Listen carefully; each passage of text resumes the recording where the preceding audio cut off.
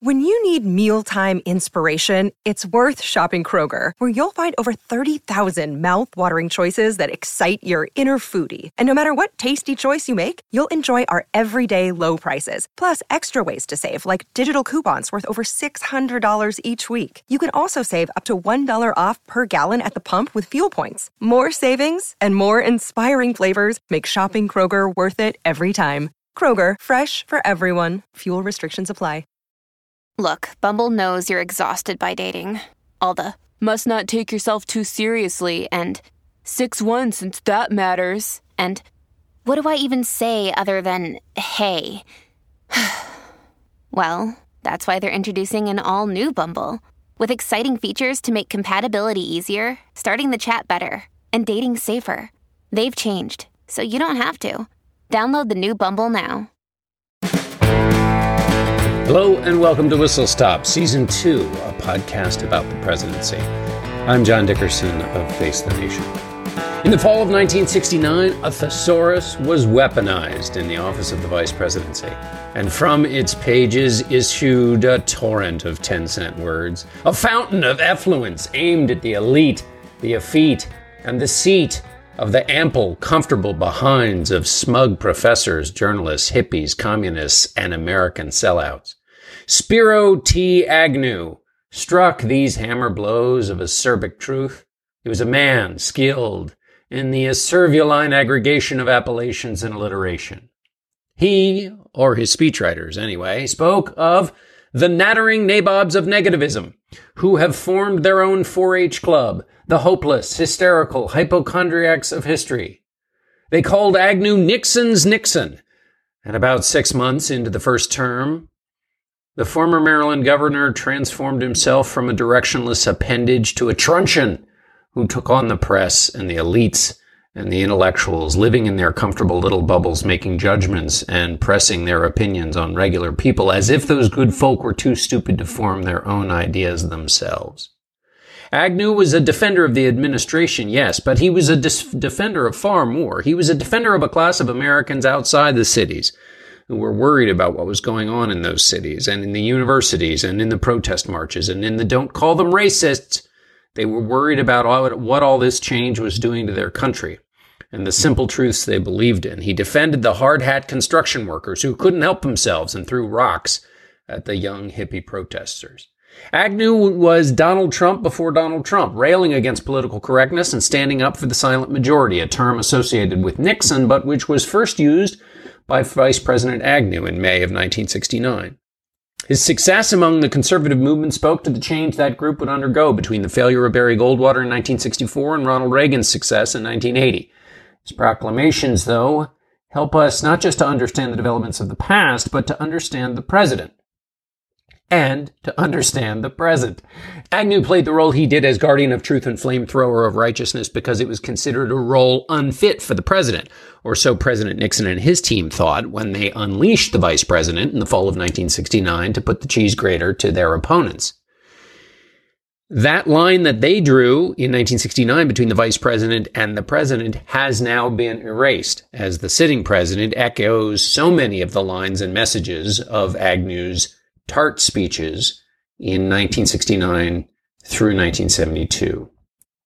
Our whistle stop today is October 15th, 1969. It's 4 days after Moratorium Day, a nationwide protest against the Vietnam War, in which participants were supposed to stop what they were doing, stop work, don't go to school, to stage a general strike as a sign of opposition to the bloody war. Agnew is speaking in New Orleans at a $100 a plate Republican dinner. It was supposed to be a rather dull defense of President Nixon's Vietnam policy. The vice president had been handed 9 pages of dutiful text, and the vice president added 1 page of his own writings. It was that 1 page that would rocket his career into an entirely different direction and make him one of the most visible vice presidents in modern American history. Sometimes it appears that we're reaching a period when our senses and our minds will no longer respond to moderate stimulation. We seem to be approaching an age of the gross. Persuasion through speeches and books is too often discarded for disruptive demonstrations aimed at bludgeoning the unconvinced into action. The young, and by this I don't mean by any stretch of the imagination all the young, but I'm talking about those who claim to speak for the young, at the zenith of physical power and sensitivity, overwhelm themselves with drugs and artificial stimulants. Subtlety is lost, and fine distinctions based on acute reasoning are carelessly ignored in a headlong jump to a predetermined conclusion. Life is visceral rather than intellectual, and the most visceral practitioners of life are those who characterize themselves as intellectuals. Truth is to them revealed rather than logically proved.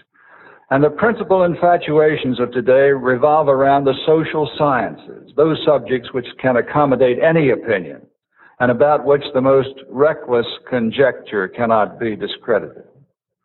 Education is being redefined at the demand of the uneducated to suit the ideas of the uneducated. The student now goes to college to proclaim rather than to learn. The lessons of the past are ignored and obliterated in a contemporary antagonism known as the generation gap. A spirit of national masochism prevails, encouraged by an effete core of impudent snobs who characterize themselves as intellectuals.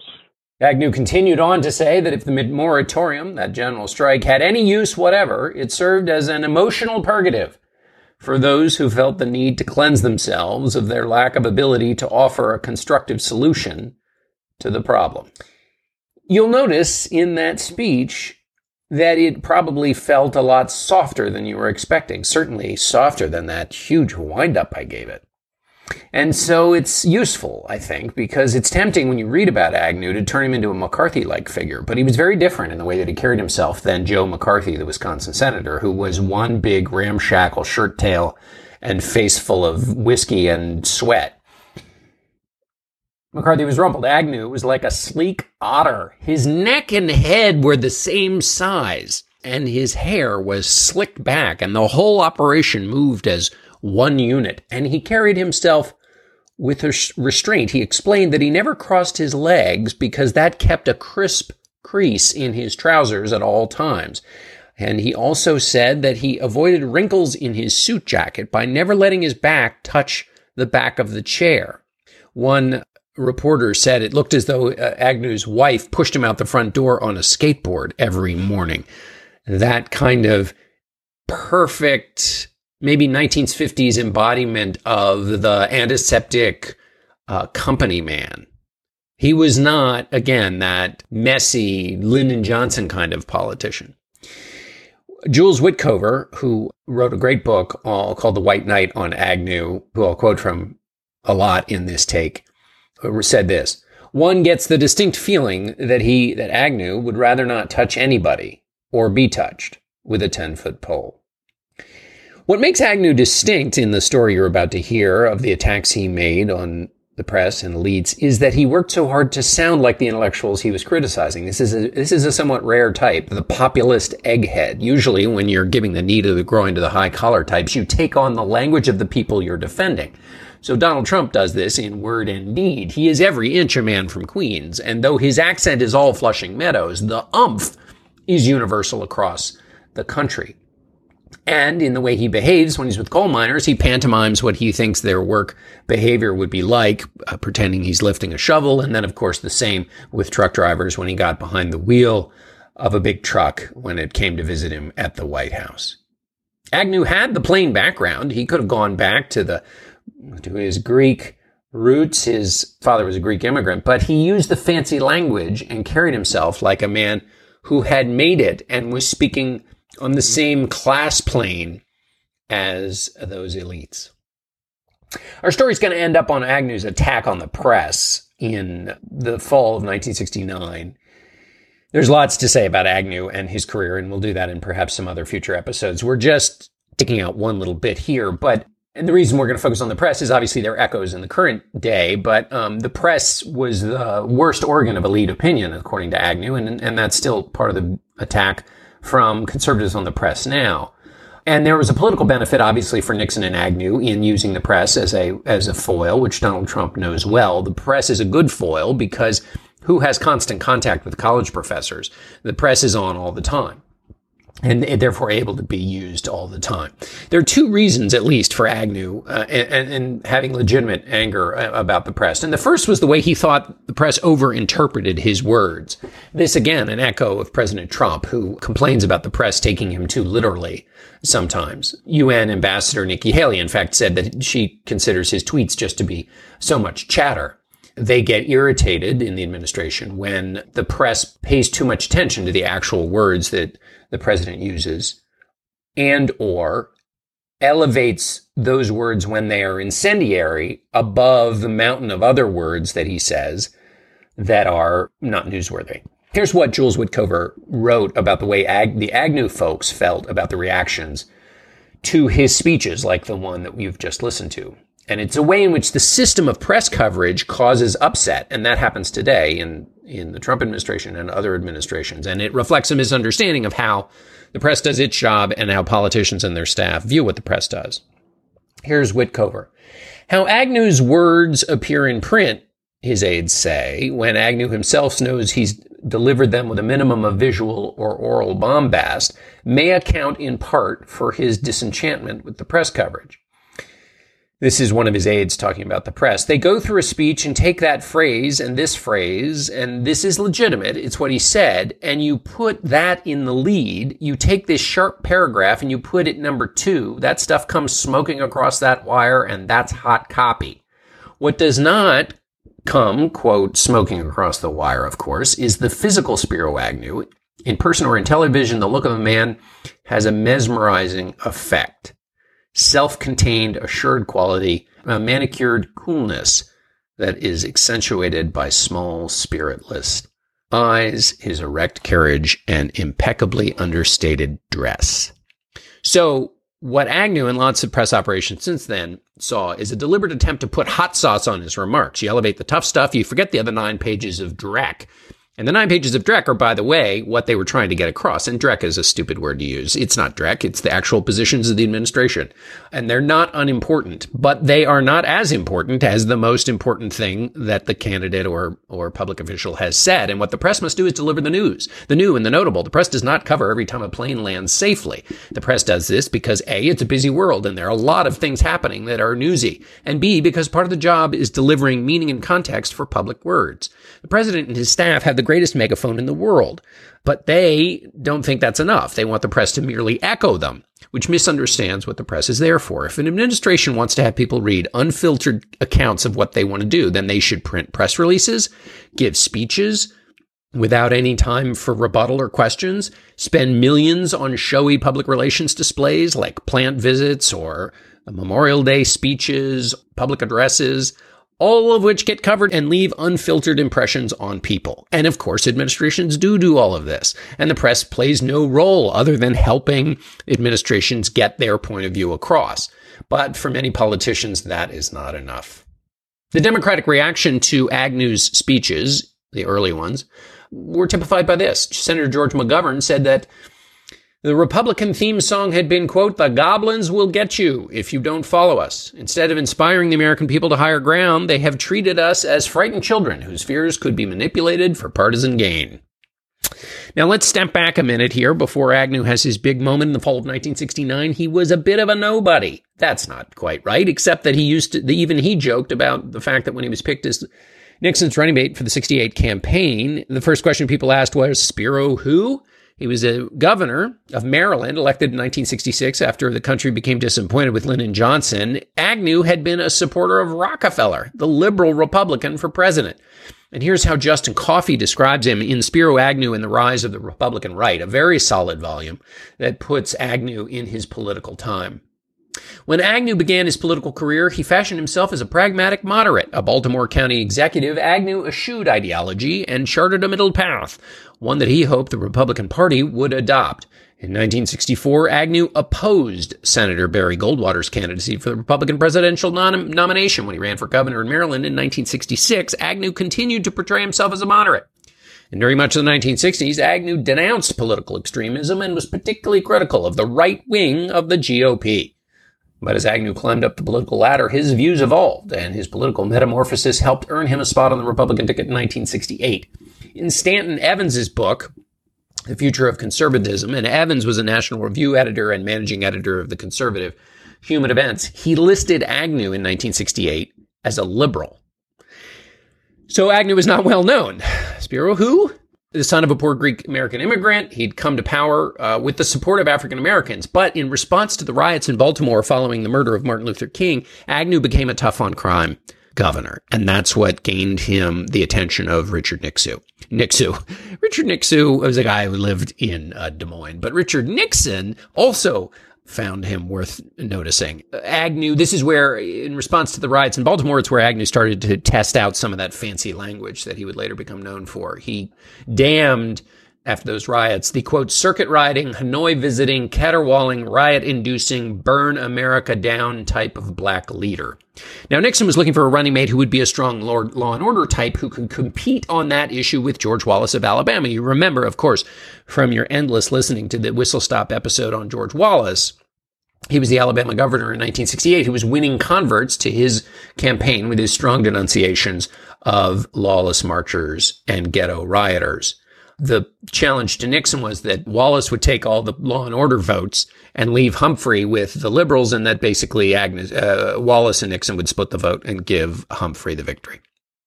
Agnew was not going to, as a vice president, he's not going to send any special signals to the liberals or the African Americans, and let's measure the distance here. Remember the first whistle stop ever? Of course you do. Your annual celebration of the first whistle stop is something that warms the heart. It was about George Romney's ghetto tour of 1967 when he visited 19 inner cities to get a sense of the inner cities. How did Agnew respond about that? He said, if you've seen one slum, you've seen them all. That was not in response to Romney, by the way. That was just Agnew's view on what was happening in the ghettos when he was, and they called him that then, in 1968. So you have Romney going out and doing this long tour as a way of educating himself and raising the issue to the forefront. He was a liberal Republican. Agnew, no. So this is important, of course, because the Republican Party had started to use social issues in 1968 as a wedge to drive the electorate and attract Democrats who were disillusioned after the 1964 and 65 civil rights behavior of Kennedy and Johnson, and obviously the Civil Rights Act. And also, by the way, it wasn't just race. It was also those independents and conservative Democrats in both, obviously, the South, but also the Midwest, who were disillusioned with the excesses of 1960s liberalism. The thing is that Agnew was seen as kind of a goof. He had a series of gaffes on the stump. One was to refer to the Polish as Polacks, and another was to echo some of McCarthy's language when he labeled people soft on communism. But his biggest moment, and this is the kind of center of his hatred for the press, something that happened on a plane flight back out of Las Vegas. Agnew had stayed overnight in Vegas. The press had stayed with him, and Gene O'Shea of the Baltimore Sun had spent a little too much time at the craps table the night before, and he was passed out in the seat. And Agnew came back to the press section, and looking at him, he said to another member of the press, "What's the matter with the fat Jap?" So, a lot of stuff gets said in the back of a plane in those days that was kept off the record. But this was a slur of a kind that was both A, outside the bounds, and B, attached to this previous kind of clumsiness that Agnew had shown with his comment about Polacks and some of the other things that he said. And so Jules Witcover, again, returning to his account of Agnew, and this again is called The White Knight, The Rise of Spiro Agnew, writes about what happened. So in the press, some wanted to write about the incident, saying it showed something revealing about Agnew. O'Shea wanted to let it slide. They did nothing at first. But then, as Witcover writes, quote, "The inside workings of the competitive press were destined before long to take those 7 simple words Agnew had uttered and make them tacitly the most critical to come out of his mouth up to that point in the campaign." And there again, going back to that idea of the disconnect between the way the press does its job and the way Agnew folks saw things, it was that the press would put too much emphasis on this, and that it would become overblown, mountain out of a molehill kind of thing. The Post wrote about it first, and they put it at the last paragraph of a campaign piece. But after that, the story took on a life of its own. A newspaper in Honolulu put it on the front page. The Agnew campaign felt like it had been double-crossed. The remark had been made as a joke in the privacy of the plane, where the rules were loose and you got access to the candidate basically in exchange for the fact that you wouldn't print every last word that the candidate said. Some of the old pros, wrote Witkover, held that it was a Bush League thing to report a casual remark the candidate had made in the back of the plane. You may remember this is a little bit similar to something that happened to Senator Allen of Virginia in a Senate campaign when he referred to a Democratic operative who was following his campaign as macaca. Allen, when he defended himself, said that he thought that was actually what they called him. That was what his aides called him. And that was kind of the distinction, that they were using this racially charged slur in private to refer to this person. And Senator Allen let it out of the bag. Well, Agnew had a similar defense. He said that he thought they called Oshie the fat Jap. That wasn't the case. So there started to be lots of writing about Agnew's insensitivity, and the whole experience came to signify that Agnew was a clumsy and boorish person. Now, Agnew tried to rescue himself from the speech by giving a speech in Hawaii, and he talked about his Greek heritage and now how he'd grown up with racial slurs, and that somebody with that kind of background would never do what he was being accused of doing, which was using a racial slur knowingly. He said he'd been joking, and he said you were allowed to tell those kinds of jokes these days because we weren't stuck in the old days in which he grew up. Yes, he said we were sensitive in those days, but you'd think the United States is past that point where we're drawn up so tight that we cannot communicate with each other and where our sense of humor is beginning to disappear. You may recognize that argument as against political correctness. What Agnew is doing is he's taking this gaffe, this line, this offensive thing he said, and he's elevating it to a larger argument with a willing audience ready to hear this larger claim, which is that something has been lost by the new social arbiters in America who don't even let us speak clearly and who are drawn up so tight.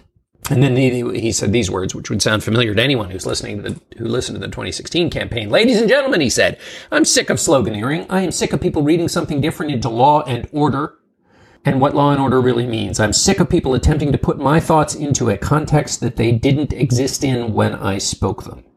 So this is a constant refrain from President Trump and from other conservatives who think that the liberal media puts their words into a context that they didn't mean. This is where this begins, at least not obviously the very beginning, but it's where it begins and becomes a national outlet for that kind of feeling. Agnew, in this speech in Hawaii, continues to climb on higher ground. This is America, he said. This is the melting pot of America. And if we are so ashamed by our background that a single word sends us into orbit, then the purpose of America, my friends, is beginning to fail. To those of you who have misread my words, I say only you have misread my heart. So, not a bad bit of jujitsu here to turn an offensive comment into a threat by those who would call it offensive to the very nature of America. The reporters following Agnew after the speech said it was his checkers speech, so-called after Richard Nixon's speech as vice president, that helped rescue his place on Eisenhower's ticket. In a meeting later with reporters, there's another historical echo here. Agnew made a long defense of his position, saying that calling the reporter the fat Jap was no more than a kind of playful banter and good fellowship, and this again from Witkover, playful banter and good fellowship he had often heard in the Baltimore Colts locker room. You may remember that President Trump defended his remarks from an Access Hollywood tape about joking about his success committing sexual assault on women as locker room banter. A reporter from the New York Times said to Agnew, Homer Bigart, said to Agnew, Governor Agnew, one thing you must remember, locker room humor should never be equated with running for vice president of the United States. Here's how Witkover said Agnew viewed this event, and it's central both to understanding Agnew's motivations, understanding the larger national mood that Agnew gave popular voice to and successful voice to, and the same exact feeling that exists among Donald Trump supporters and why they defend him regardless of things he may say, because they see an unfair fight. Here's Witkover on what Agnew felt. Agnew, for his part, saw in the incident being the fat Jap incident, a press that went out of its way to make mountains out of molehills, that was unfair, that didn't even play according to its own rules, that kicked a man when he was down, not just by writing what he had just said, but by resurrecting a lot of old turkeys to make him look bad. Once a man made a mistake, he was branded with it, whether or not it was an innocent one or whether he was sorry and apologized. Even if there was a number of mistakes, they always were mentioned. Anything constructive he had to say was lost to the constant striving to make a jackass of him. If he hadn't realized it fully before, Ted Agnew, that was his nickname, came to feel now that the press held all the trump cards in a stacked deck, or so it seemed increasingly to him. Two other quick origin points of this feeling about the press from the campaign in 1968. Towards the end of the campaign, the New York Times ran an editorial about Agnew's dealings as governor, which suggested he'd made money off of the building of the Chesapeake Bay Bridge. And the Times and Agnew and the Nixon campaign got into a protracted back and forth into whether the editorial was accusing Agnew of wrongdoing. The Times said it was simply raising questions. And the Times waffled and whistled around here too. But of course, Agnew overplayed his hands as well. But it got to the point where Nixon had to speak out. And so on October 27th, on Face the Nation, Nixon set the stage and said that the Times was practicing the lowest kind of gutter politics that a great newspaper could possibly engage in, for printing the false and inaccurate charges. And he warned that there would be a retraction or else legal action would be taken. The Times climbed down a little bit, but in the end accused Agnew of carrying to its climax in this campaign one of the oldest political strategies: when criticized, deny everything, cry foul, capitalize on a posture of injured innocence, and denounce your critic in the wildest terms. The Times then concluded about Agnew, it is his insensitivity to the problem of ethics of public servants that now stands revealed and reinforces our belief that he is a poor choice to be placed one step away from the presidency of the United States. So this was what Agnew carried into the presidency from the campaign. But what we're trying to get at here is obviously the disconnect between the New York Times and what it thinks, and what the funny people think, and what the country thinks. Agnew became such a laughingstock during the campaign that the Washington Post concluded that Agnew was perhaps the most eccentric political appointment since Roman Emperor Caligula named his horse a consul. A television ad by the Humphrey campaign sounded simply like this. Imagine a television screen with the words Agnew for vice president.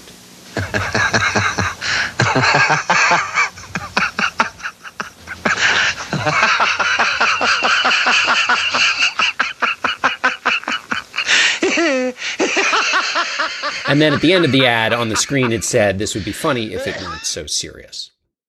So here we have big funny guy, laughingstock, boorish, all this horrible stuff. But once again, and we're quoting here again from Coffee about the rise of Agnew and the Republican right, disconnect, because while the elites are making fun of Agnew, he's touching on something. And the story that Coffee tells is about Lyndon Johnson riding with Nixon on the way to Nixon's inauguration.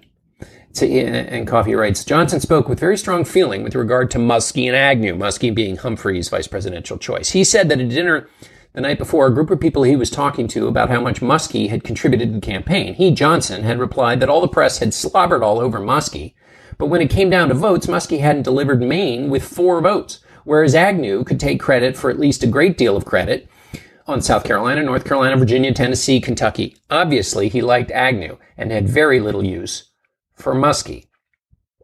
So Coffey's conclusion is that Agnew helped make Nixon president. Despite all the gaffes and all that business about Agnew, he delivered votes for Nixon in some key swing states and had connected Nixon, who had been questioned by conservatives.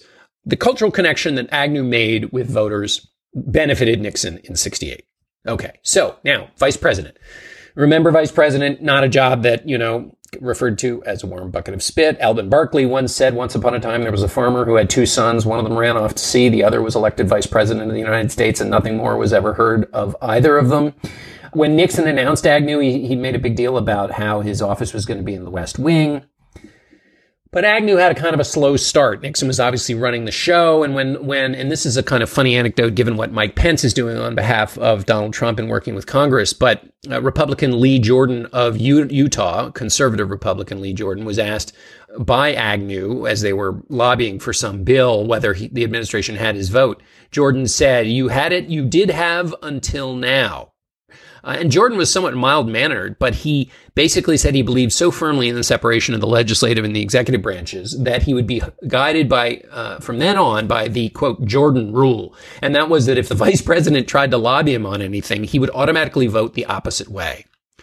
Well, that's quite different, obviously, than today when a president and his vice president are measured by their ability to lobby Congress. And obviously, the Lyndon Johnson myth and reality, it was about his political power as a lobbyist for his own cause.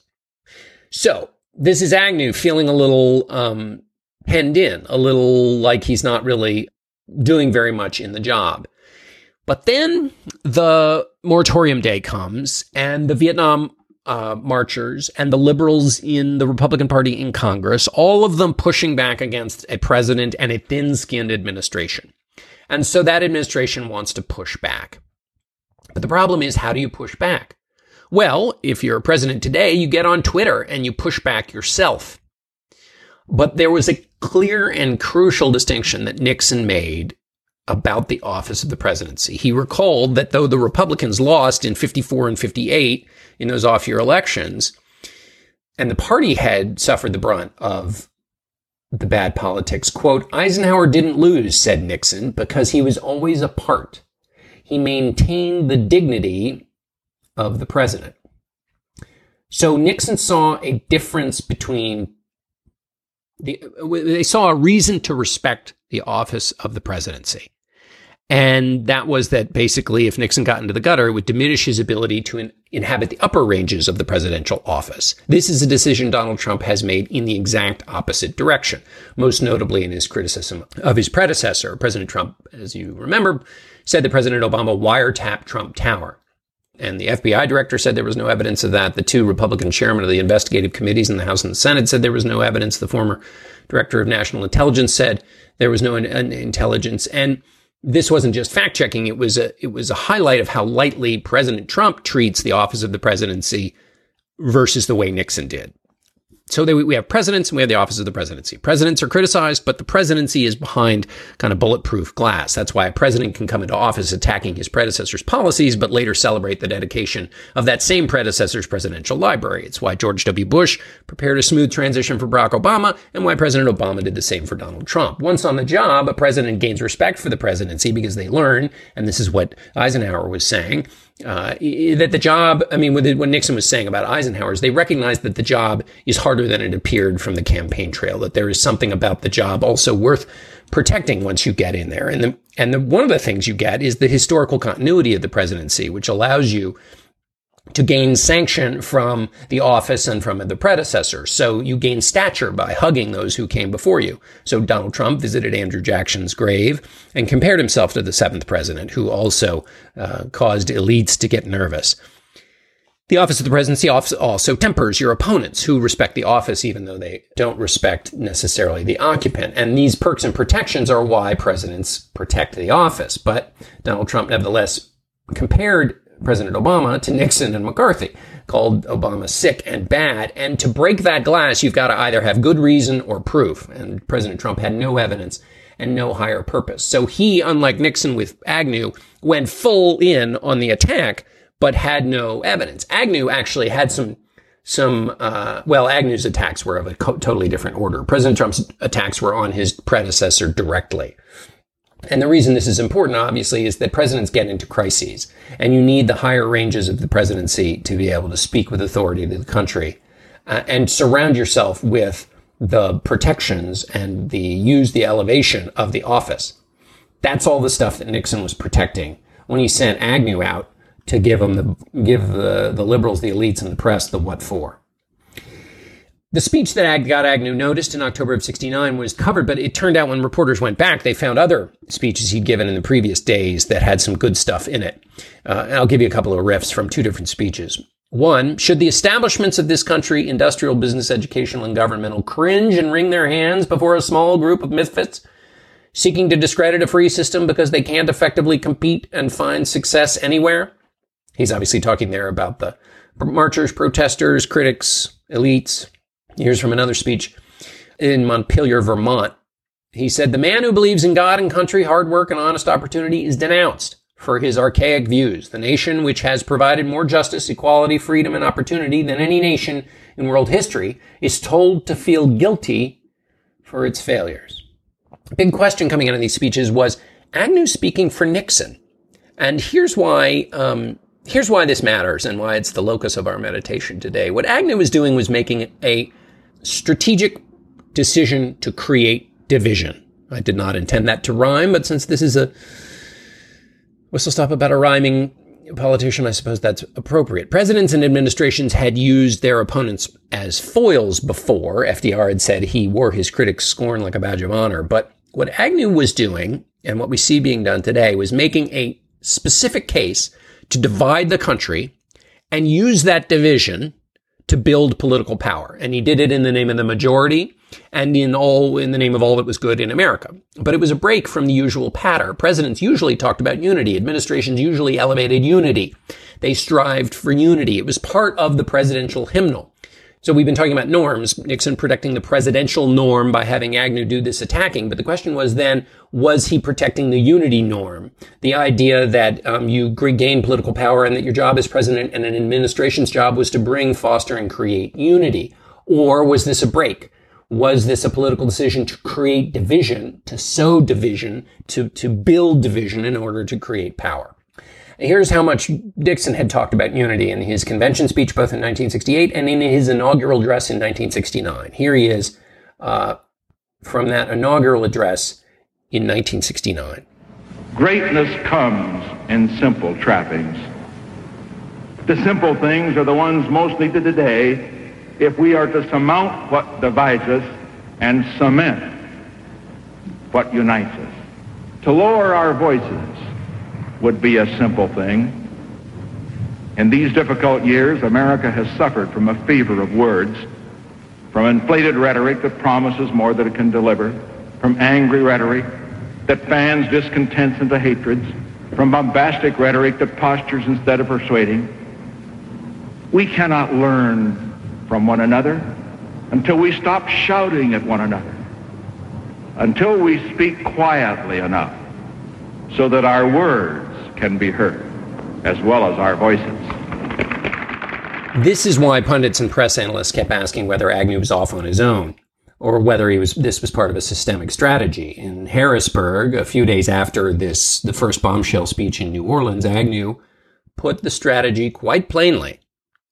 If in challenging we polarize the American people, I say it's time for a positive polarization. It is time for a healthy, in-depth examination of policies and a constructive realignment in this country. It is time to rip away the rhetoric and divide on authentic lines. 180 degrees in the opposite direction of what Nixon was talking about in that inaugural address. So was it a two-track strategy? Was it Agnew going off on his own and therefore a clash between this office of the presidency? And by two-track, I meant good cop, bad cop. Or was it really the Agnew strategy with some pretty words on top? President Trump has gone pure Agnew. Division with very little talk of unity, except on the terms of supplication. Nixon, during this question of whether Agnew was speaking for him, put the doubts to rest at the end of October. I'm very proud to have the vice president with his Greek background in our administration, and he's done a great job for this administration. He said that at an event where Agnew's Greek background was worth discussing. There's no special code to that. It was just at a heritage event or something. So the final episode and most important episode in terms of Agnew's relationship with the press took place on November 13th, 1969. Days before Agnew's speech in Des Moines, the president had given a speech on Vietnam in the hopes of blunting more protests. There was supposed to be several more big Vietnam protests, and Agnew was furious at the press coverage of the speech. And he planned to deliver a speech about the press coverage in Des Moines. And when the news networks got word that this was what he was going to do, and they got a text of the speech several hours before delivery, they embarked upon a frantic effort to take the speech live. And the reason, of course, this is important is you recognize that kind of behavior now from when President Trump and candidate Trump had a stem winder to deliver. All the cable networks stopped what they were doing, carried the speech live. Well, they carried the Vice President of the United States live in giving this speech. Can you imagine that now? It would have to be pretty special. So everybody frantically went crazy to get pool coverage going, and all the networks put the speech on live in Agnew's speech to the Midwestern Republicans who were meeting in Des Moines. And the thrust of his speech was a rebuke of the press's instant analysis of President Nixon's Vietnam speech. Monday night, a week ago, President Nixon delivered the most important address of his administration, one of the most important of our decade. His subject was Vietnam. My hope, as his, at that time, was to rally the American people to see the conflict through to a lasting and just peace in the Pacific. For 32 minutes, he reasoned with a nation that has suffered almost 250,000 casualties in the longest war in its history. When the President completed his address, an address, incidentally, that he spent weeks in the preparation of, his words and policies were subjected to instant analysis and querulous criticism. The audience of 70 million Americans gathered to hear the President of the United States was inherited by a small band of network commentators and self-appointed analysts, the majority of whom expressed in one way or another their hostility to what he had to say. It was obvious that their minds were made up in advance. One commentator twice contradicted the President's statement about the exchange of correspondence with Ho Chi Minh. Another challenged the President's abilities as a politician. A third asserted that the President was following the Pentagon line. Others, by the expressions on their faces, the tone of their questions, and the sarcasm of their responses, made clear their sharp disapproval.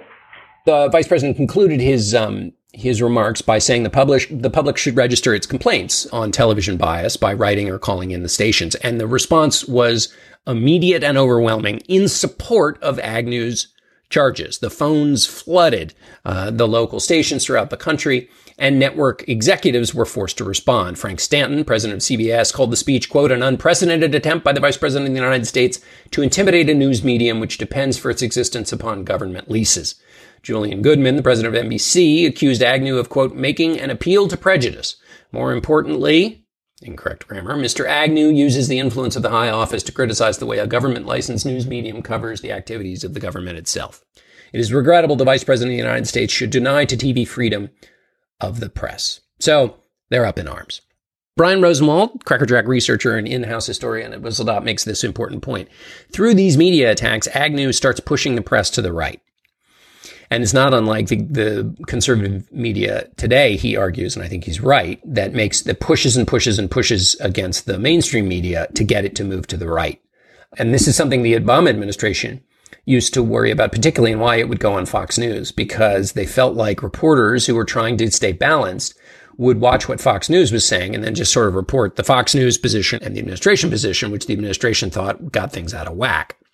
While the media bristled at what Agnew was saying, they made efforts to basically heed what he was saying. And here's Witkover in his account after the Des Moines speech, echoing what Brian Rosenwald is saying. The next time the president appeared on nationwide television, the networks put their analysts on immediately afterward, as usual, to demonstrate that things hadn't changed. Then they limited them to the most perfunctory rehash of what Nixon had said. ABC's commentary was on and off the screen so fast as to be almost subliminal. So it was working. So keep working the refs. After the Des Moines speech, Agnew was off to the races, and he kept on his bashing of the press and the Eastern establishment and the elites and the protesters. You're doing us a great disservice. Eva Jefferson, one of the presidents of the Black Student Union at Northwestern, said, you're making people afraid of their own children. What Agnew did in this constant barrage that began in the fall of 1967 was he emboldened and heartened conservatives who didn't really like a lot of Nixon's policies, but cheered having a champion, keyword champion, in Agnew. What of Nixon's policies didn't they like? They didn't like the issuing of wage and price controls, the creating of the Environmental Protection Agency, the opening of diplomatic relations with China, and the pursuing of arms control with the Soviet Union. This alienated conservatives in the GOP. The same conservatives were the ones who came to admire Agnew. Agnew became, for example, a hero of William Rusher, the editor of the National Review, who would be so fundamental in trying to get Ronald Reagan to run as his own head of a conservative party. The reason this is important, of course, is because the conservatives were not destined to be the head of or the center of the Republican Party in 1968. It was a real up for grabs question about whether the moderates in the party would gain control of the Republican Party or the conservatives would. So to have a conservative champion in this battle was crucial. Here's Goldwater, who Agnew did not support in 64, responding to Agnew's series of speeches. If Ted Agnew keeps on expressing the sentiment of the vast, overwhelming majority of the American people, he may find himself being boomed for president before it's even his turn.